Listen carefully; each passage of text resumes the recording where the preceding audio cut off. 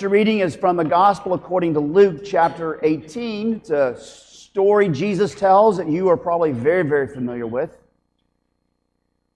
And there's a danger because we're so familiar, we often don't hear it anymore. So let us pay heed to it. Luke chapter 18, beginning at verse 9, it's page 877 in that blue Bible. Jesus also told this parable to some who trusted in themselves that they were righteous and treated others with contempt. Two men went up into the temple to pray, one a Pharisee and the other a tax collector.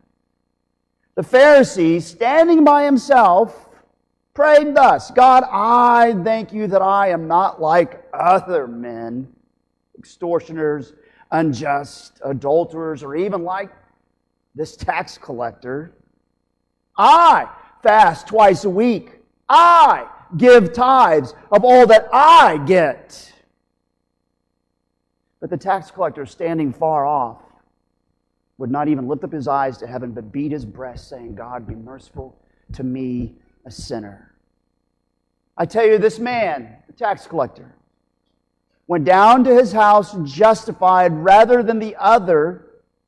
For everyone who exalts himself will be humbled, and he who humbles himself will be exalted. Well, now let's go to 2 Chronicles chapter 33. 2 Chronicles 33. As we continue our series, it's a series through 1 and 2 Chronicles called Reclaim, Revive, Reform, Return. We're coming pretty close to the end of this series, and so here's where we just happen to be, is chapter 33. And that, if you're in your Bible there, which I hope you are, that's page 385 if you're using that blue Bible. And I would ask you to keep your Bible open here, because I'm going to be here for the rest of the morning. So Hezekiah, godly King Hezekiah, an honorable man who lived an honorable life and received great honors in his death. Godly Hezekiah does as it happens.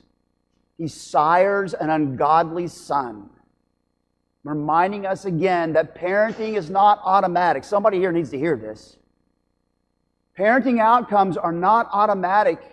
You can do all the right things and then still walk away. Godly Hezekiah sires godless Manasseh. Manasseh was 12 years old when he began to reign, and he reigned 55 years. The longest reign in all of Judah. 55 years in Jerusalem, and he did what was evil in the sight of the Lord. Capital L, capital O, capital R, capital D is the English telling you that in the Hebrew underneath this is God's personal name, Yahweh. It's not that he did evil in the sight of Baal or Ishtar or Marduk. It's that he did evil in the sight of Yahweh. It's very personal. According to the abominations of the nations whom Yahweh drove out before the people of Israel.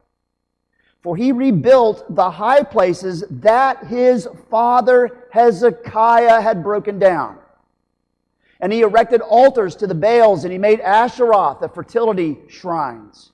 And he worshipped all the hosts of heaven and served them, and he built altars in the house of the Lord, in the house of Yahweh, of which the Lord had said, in Jerusalem shall my name be forever. And he built altars for all the hosts of heaven in the two courts of the house of Yahweh. And he burned his sons as an offering in the valley of the son of Hinnom. And he used fortune-telling and omens and sorcery. And he dealt with mediums and with necromancers. He did much evil in the sight of the Lord, in the sight of Yahweh, provoking him to anger. And he carved, and the carved image of the idol that he had made, he set in the house of God. The very house that God had said, my name will be there forever, if only they will be careful to do all that I have commanded them. All the law and the statutes, the rules, even through Moses. And so, verse 9, Manasseh led Judah and the inhabitants of Jerusalem astray to do more evil than the nations whom the Lord had destroyed before the people of Israel. And the Lord, Yahweh, spoke to Manasseh and to his people. But they paid no attention. And so comes God's rigor, and Manasseh is defeated and carried off to Assyria. And it's while he's in Assyria, verse 12, when he was in distress, he entreated the favor of Yahweh, his God, and humbled himself greatly before the God of his fathers. And he prayed to him, and God was moved by his entreaty and heard his plea and brought him again into Jerusalem, into his kingdom. Then Manasseh knew that Yahweh was God. And so Manasseh tries to rebuild all that he has destroyed, returning to the ways of his fathers. And yet not everybody is on board. Verse 17, nevertheless the people still sacrifice at the high places, but only to Yahweh their God. They continued their pagan religion, but now took God's name and slapped it on there. We call that syncretism.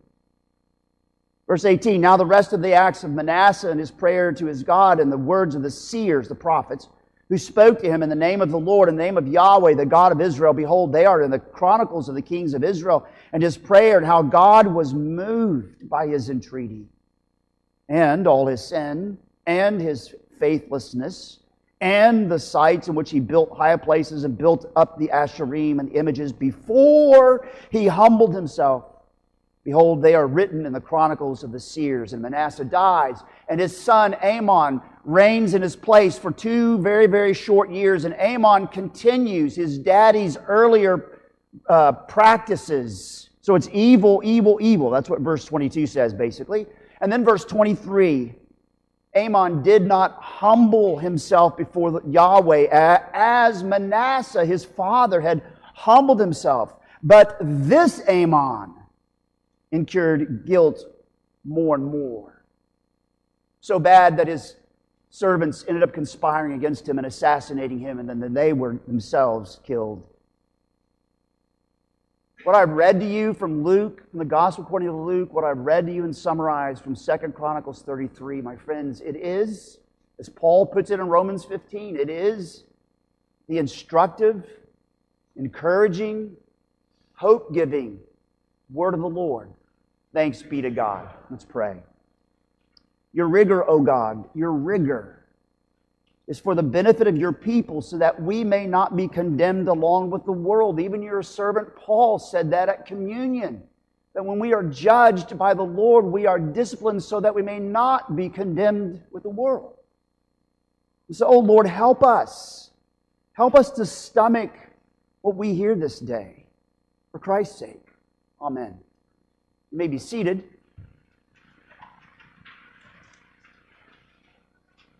So there's some sermon notes there outlined on the back of the worship guide. If you need a place to write notes or doodle, whatever you do to stay awake and keep attentive, it's okay. It'd be pretty funny if I was up here doodling while I was preaching. That would be... So let me tell you a story about the Civil War for just a minute. Just one little piece.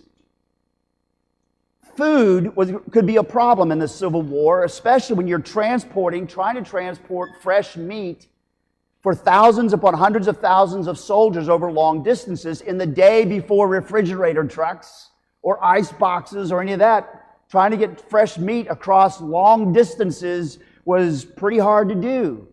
So it didn't happen a lot. Sometimes the troops would end up receiving what was called salt horse. Doesn't mean that it was horse meat, but it could have been. We used to call that in the military mystery meat. It was a mystery what was in there, and you didn't want to know the mystery. Right? It could be horse, could be pork, could be beef, whatever it was. It was called salt horse. And it was meat that was boiled 4 or 5 times, maybe as much as 9 times, and it was heavily salted.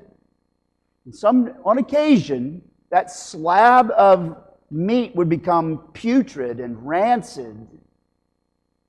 And when that was the occasion, and they were going to get their slice of this rancid meat, the soldiers were known to fall into formation, pick up the slab of salt horse reverently, lay it on some leather straps, and then they would have funeral pallbearers come and grab the straps, all in formation, sir, and they would begin to march solemnly like this as the trumpeter is playing funeral music. And then they would march their way promptly to the dump, where they would lay the dearly deceased in its final resting place. And then, as it says, as the histories tell us, the one who was over the whole event would say some solemn words about the departed. And then all the soldiers who were carrying weapons would raise their guns and fire, something like a 21-gun salute. That sounds very military. I just want you to know from my experience. My friends, as you look at this passage, as we move into this long, long season of Manasseh's reign, it's the longest reign in all of Judah, 55 years. And if you add his son, Amon, his 2 years, carrying on the same policies, you realize it's 57 years. We move into the longest season of a reign, of Manasseh's reign, and you can almost imagine that the historian who is writing these notes is holding his nose because it reeks. The stench of this whole man's life, or most of it, is overpowering. And how do I know that? Because it's 57 years, and yet how many verses does he give to it? 25. He does not want to talk about it much because he ain't happy.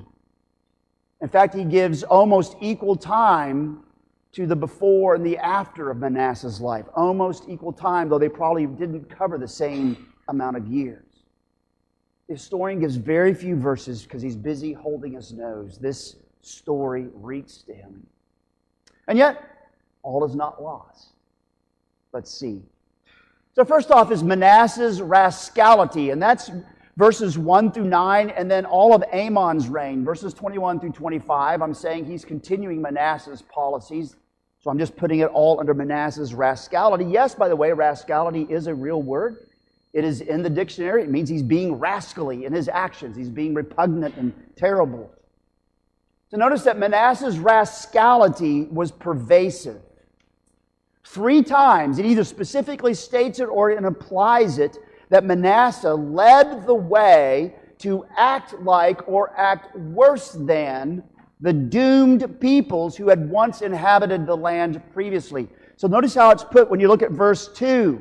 And he did according to the abominations of the nations whom Yahweh drove out before the people of Israel. And then at the end of this negative section, verse 9, he says it again, to do more evil than the nations whom Yahweh destroyed before the people of Israel. And then right in the middle of verse 6, it's implied, he did much evil in the sight of Yahweh, provoking him to anger. Manasseh is acting very much like his great-granddaddy Ahaz back in chapter 28. Ahaz and Manasseh both choose not to be identified as people of God, as those who serve the Lord God, but would rather be identified with the deuced and the doomed. Deuced, just another way of saying damned. To be identified with the deuced and the doomed by his thorough overhaul of his own life and of his society. In fact, his rascality was so pervasive that what he did is he wiped out, verses 3 through 7, he wiped out. It was all planned and intentional. He wiped out all of the traditional, visual, societal vestiges of God's rulership. Did everything he could to take the name of Yahweh, the name of God, the God of Abraham, Isaac, and Jacob, off the books and out of the memorials and desecrate his temple to where it became a pagan temple. In fact, it's very interesting that this is the one time it says he set up altars in the temple to all the hosts of heaven, which if you go back to Deuteronomy 4 and Deuteronomy 5, God specifically said, don't make altars anywhere to all the hosts of heaven to worship them. I mean, Manasseh is intentionally trying to get rid of God. I don't want this God, and I don't want this God telling me my business. I'm going to do my own thing. I'm going to do it my way. That's what Manasseh was doing. His rascality was also pervasive in that he rejected God's directions, whether they were written or spoken. Look at verse 10. Yahweh spoke to Manasseh and to his people, but they paid no attention. His far-reaching rejection of God's directions can be seen by the fact that there is not a prophet anywhere in all of sacred Scripture who ever says they prophesied during the reign of Manasseh. Some years ago when I was preaching on 1st and 2nd Kings down in Midland, Texas, I stumbled upon that and realized, oh yeah, he had a plan. He had a pogrom going on. And I looked and I went all over, and none of the prophets ever said they prophesied during Manasseh's reign. They'll say they prophesied during Jehozadak or during Ahab's even, or during Josiah's or whatever. They'll tell you, if you look through all the prophets, they will tell you when they prophesied, almost all of them. There's not a soul that says they prophesied during the reign of Manasseh. Why would that be? Because he rejects the word. And that rejection probably was very bloody. Anybody remember King Ahab and rotten Queen Jezebel? You remember their program? They hunted down all the prophets and tried to mow them all down and get rid of them all, right? So no surprise, Manasseh appears to be doing the same. In fact, a Jewish historian named Josephus, who wrote about 800 years after Manasseh, tells us specifically that this was part of his program. Quote, Manasseh departed from the conduct of his father, an interesting phrase, by the way, and he fell into a course of life quite contrary thereto, and he showed himself in his manners most wicked in all respects.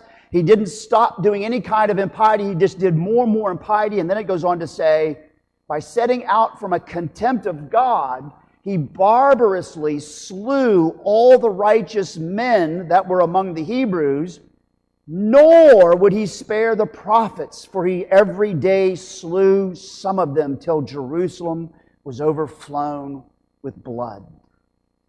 So said Josephus the historian. He was that thorough in his rejection. He did not want to have anything to do with this God. He didn't want to hear from this God. He didn't want any directions from this God. He didn't want even this God to be in his memory. He wanted to wipe him out from all of Judah. And his son Amon continued this rascally agenda for 2 short years after Manasseh had died. But notice that Manasseh's rascality was also intentional in that it undid all that had gone on in his father's time. There's a hint here. If you go back to verse 2, you can't miss it because it's meant to imply this is the case for every one of these things that will be mentioned. It says in verse 3, for he rebuilt the high places that his father Hezekiah had broken down. Manasseh's program was an intentional revolt against all that his father had done. He unraveled all of the reforming and reviving practices that had gone on in his father's time. Now, I can only imagine what must have been in his head. I'm sure if we had Sigmund Freud and Carl Jung and Jordan Peterson sit down and psychoanalyze him, they would have come up with all kinds of things. In the end, he chose to do what he did, so it was evil. But maybe what was in his head was something like this. I'll not raise my family, and I will not rule my land the way my daddy did. Possible. Very likely. My friends, let's go from preaching to meddling a little bit. For the last 60 plus years, that's how old I am, 60 plus. I won't tell you how much the plus is. Okay? 62. For the last 60 plus years in my living memory, I've been watching and noticing and starting to see it even more clearly that we as a people, as a nation, are pulling our age groups apart. We love to seem to pull them apart, segregate by age group. And increasingly, in all of my living memory, each generation has acted, and each generation has spoken, and each generation has voted, and each generation has generally done church, and each generation has thought as if they knew better than their parents' generation. And that doesn't mean that mom and dad's generation didn't do wrong things. They did. We did wrong things as mom and dad. Right? It's not saying they didn't do wrong things. But there's this implied, there's just this move to pull apart according to age groups, for example. And marketers love it. Marketers make lots of money off of it and play the age differences so that they can carve each of you out into your little enclave, age enclave, and target you because then you are more vulnerable. I just said it. Because then you are more vulnerable. Anybody remember the old slogan? It's not your father's Oldsmobile. Pontiac and Buick picked that up. Also, right? You're better. You know better than your mom and dad did, right? You see what I'm saying? The game is out there and it's being used by marketers, and you're being played. You're being played. If we can pull you apart and put you in your little age group, then you are more vulnerable to our ploy. Now, that's just marketers. We could go down other aspects as well. And so then, this age segregation shows up in damaging ways, such as, and I don't think I'm talking about any younger families here, okay? I really don't. But I have heard younger families do this, such as when younger families throw off their parenting practices and their parenting discipline from their parents or from older generations with a dismissive attitude. And I have heard these words: we know better. We know better. And the same attitude goes along with regarding how to be a church and so many others. Now, that's Manasseh-ism, throwing off your fathers. But let me go another side, because most people never talk about this. There's another kind of Manasseh-ism. Right? So younger Manasseh-ism is nobody over 40. Older Manasseh-ism is nobody under 50. We fall prey to the age segregation. They're snowflakes. Are you serious? Are you serious? Look around the room. Do you think these people are all snowflakes? Well, they're socialists. They're Marxists. They think that missions is just colonialism. Look around the room. Do you think these people feel that way? No, they don't. You know better. Look at your own kids. Do you think they're Marxists and socialists? They're snowflakes? Your kids? Really? Who are you talking about? Oh, the kids that Fox News or some other media source tells me are out there. Right? You know what I'm saying? Have I gone to meddling enough? Manasseh-ism goes both directions. Nobody over 40, nobody under 50. And it's destroying much in our country, but it is impacting our churches. It is impacting our churches. In the end, if we're honest, we are all Manassehs in our hearts. And each and every one of us ought to probe the depths of our own self-delusions and recognize how, even in our churches, we follow Manasseh far more than we follow mighty God. We follow Manasseh far more than we follow mighty God. And dear friends, that's worldliness. When we follow down that, when we go that direction, we are being worldly. We're acting like the world, which loves to divide, loves to segregate people, loves to make each one act like the tax collector. I mean, not the tax collector, but the Pharisee, who's quite proud of their own righteousness and looks down on the others with contempt.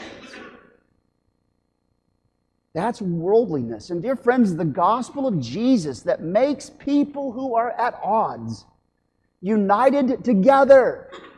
Christ is our peace. He takes of the two, Jew and Gentile, Johnny Rebs and Billy Yanks, Crips and Bloods, Republicans and Democrats. He makes the two one new humankind in Himself. The gospel of Jesus Christ that makes people who are at odds united together in Him calls us to a task. It calls us to push hard against a divisive, polarizing culture that is pushing hard against us. The gospel that pulls us together calls us to push hard against a divisive, polarizing culture that is pushing hard against us. Now you may be thinking, I hope you're thinking, well, what are we going to do about it? What do you want us to do about it? What are you talking about? How do we act? Well, I'm glad you asked. If you asked that, I hope at least two of you did. Because I'm talking to the two of you then. There was a recent article put out by The Atlantic. I almost never read The Atlantic, but this one caught my attention. It's called, "Your Friends Don't All Have to Be the Same Age." That caught my attention. And the whole point of the article, it's very short. I made 20 copies. They're back there in the credenza as you leave. I hope you grab one. The whole point is that we are a divided people, and they go right through all of the age segregation. And then it says, we didn't used to be, why, in fact, we didn't used to be when more people went to church.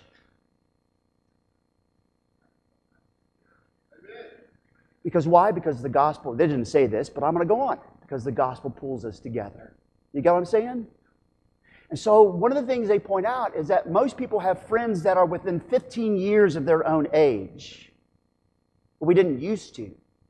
And we were a healthier people. And so they encourage us making friends, be it with those who are beyond our age groups. I think that's I find it funny that this is a non-Christian catching what I've been saying, if some of you are listening, for almost 10 years that I've been here. Really, pick up the article and remember the gospel pulls us together. Make friends with one another, no matter the age group, because Jesus pulls us into that. And so, my friends, Manasseh's rascality brought God's rigor, and that's verse 11. You can't miss it, God's rigor. All the news reports that we have, all the press releases we have about Assyria are true. Assyria was a very violent and vicious nation, and they were well known for using meat hooks and chains and mutilation to subjugate their defeated foes. And so notice here it says they used hooks on Manasseh. They did. They used real hooks, probably meat hooks, possibly in his cheeks.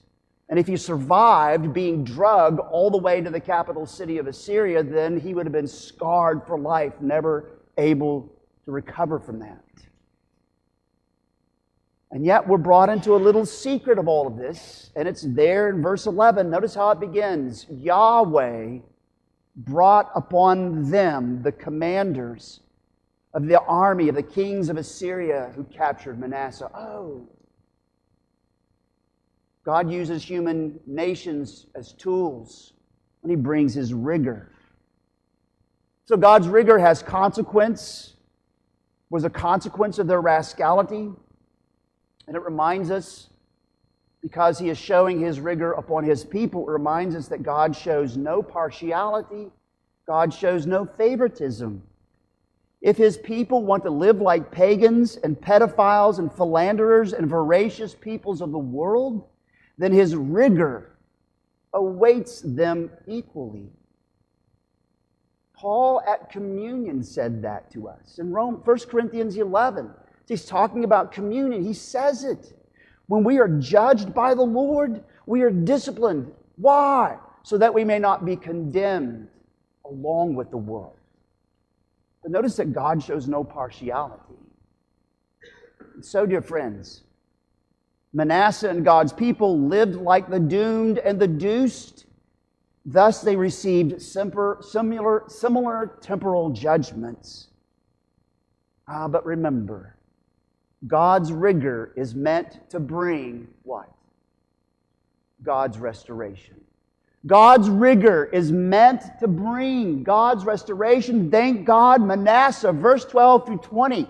Manasseh runs into the arms and into the embrace of God's restoration. That's verses 12 through 20.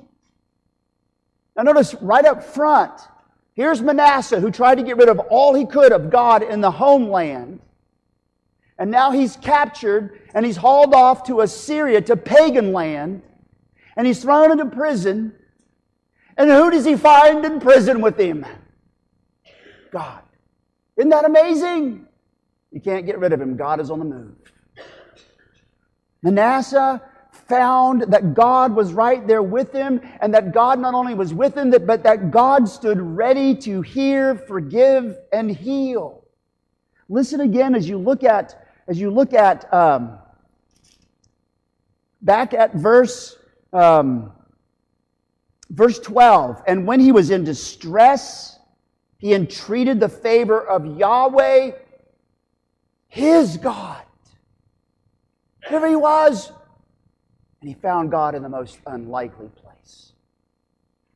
And that God stood ready to hear, forgive, and heal. And so Manasseh takes up God's health-giving prescription in chapter 7:14. If my people who are called by my name will humble themselves and pray and seek my face and turn from their wicked way, then I will hear from heaven and forgive their sins and heal their land, heal the kingdom. And so notice that Manasseh humbling himself is noted 4 times in this chapter. Verse 12, verse 19, and twice in verse 23. Verse 12, I just read it to you a minute ago, part of it. And when he was in distress, he entreated the favor of Yahweh his God and humbled himself greatly before the God of his fathers. That's interesting language. But he humbled himself greatly. It brings it up again in verse 19 as it's summarizing Manasseh's rascality and then his restoration as well. It says, that before he humbled himself, and Manasseh's humbling himself becomes the standard by which Amon is actually judged. Verse 23, Amon, his son, did not humble himself before Yahweh as Manasseh, his father, had humbled himself. Notice, him humbling himself is noted 4 times, and his prayer is capitalized on 3 times. Verse 12, 13, and 19. Verse 12, he entreated the favor of his God. Verse 13, he prayed. Verse 19, his prayer. But the centerpiece of this whole story is God's restoration. It takes centerpiece, and it's some of the most touching language. It's in verse 13 and 19. Hopefully you got your Bibles open, you can see it. Verse 13, he prayed to him, and God was moved by his entreaty and heard his prayer. Verse 19, and his prayer and how God was moved by his entreaty. I love it when the historian repeats something because he knows that we sometimes fall asleep when we're reading. So he's going to make sure that we catch it either one time or the other or both. God was moved by his entreaty. Do you not hear? That's touching language. Is that not touching language? God was moved by his entreaty. God stands ready to hear, to forgive, and to heal. He was moved by his entreaty. Dear friend, I ask you pointedly, do you know the God who in his steadfast love is actually moved by your entreaty? I mean, you think about the story that Jesus told. There's the tax collector who really wasn't praying to God. He was too busy praying about his own resume. Then there's, the Pharisee, Then there's the tax collector. And what does he do? God, be merciful to me, a sinner. And then Jesus' magic words right after that. This man went home justified. He went home on God's good side. He was moved by his entreaty. God was moved by his entreaty. Do you know the God who is moved by your entreaty? Now, God's restoration did not take away all of the consequences of Manasseh's rascality. Verse 17, not everybody was on board. Right? All the people, they wanted to continue with their dabbling with their coexist and multicultural, spiritual multiculturalism, but they want to put God's picture on there some. And even his own son, Amon, will not go along with his change. Dear friends, God's restoration was genuine, and Manasseh's repentance was genuine. How do you know it was genuine? Because he restored what his father had done. Isn't that interesting? He doesn't continue the age-segregated thing, to go to that part of the sermon, but he actually restores all the things he had destroyed that his father had established. There was a sense of restitution. I love the way that our Westminster Shorter Catechism puts it. What is repentance unto life?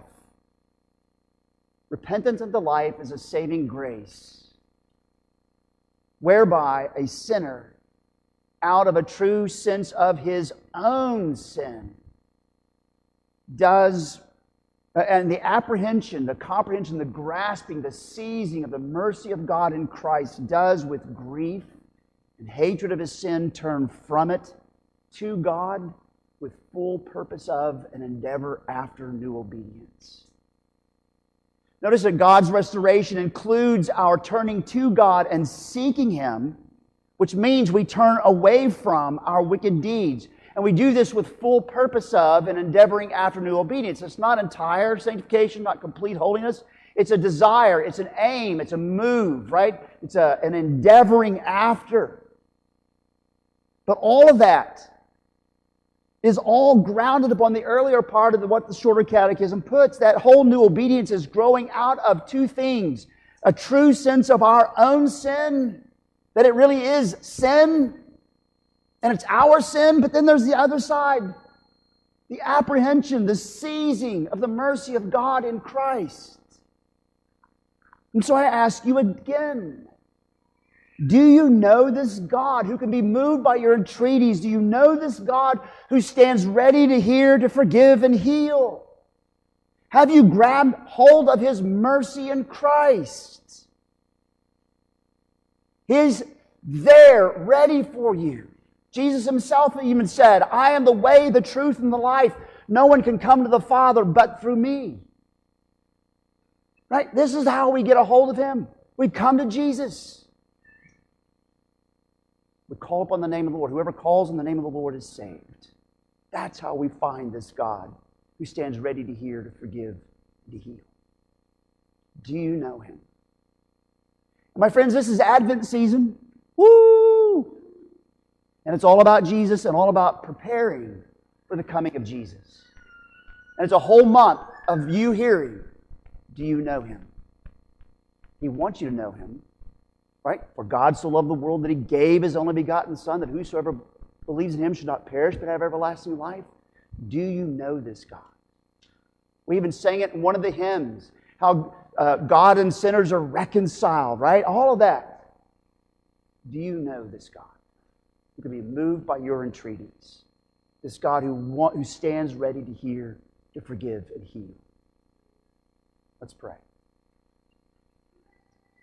What amazing kindness, Lord, that you stand ready to hear, to forgive, and to heal. That you can be moved by the entreaties of broken, heartbroken sinners who recognize their own sin and recognize that you are a God full of steadfast love. Lord, I pray for any here who have never called upon you, who don't know you, who haven't known you. I pray that even beginning this very day, they may run to you, they may cry out to you, they may come to apprehend the mercy of God in Christ. That you would move upon their hearts. I pray for all of us, Lord, that you would help us. We who you have grabbed hold of in your gospel, in your Son, Jesus Christ, that you would strengthen us to push hard against this culture, this divisive, polarizing culture, as it is pushing hard against us. Lord, hear our cry as we pray to you. In Jesus' name, amen.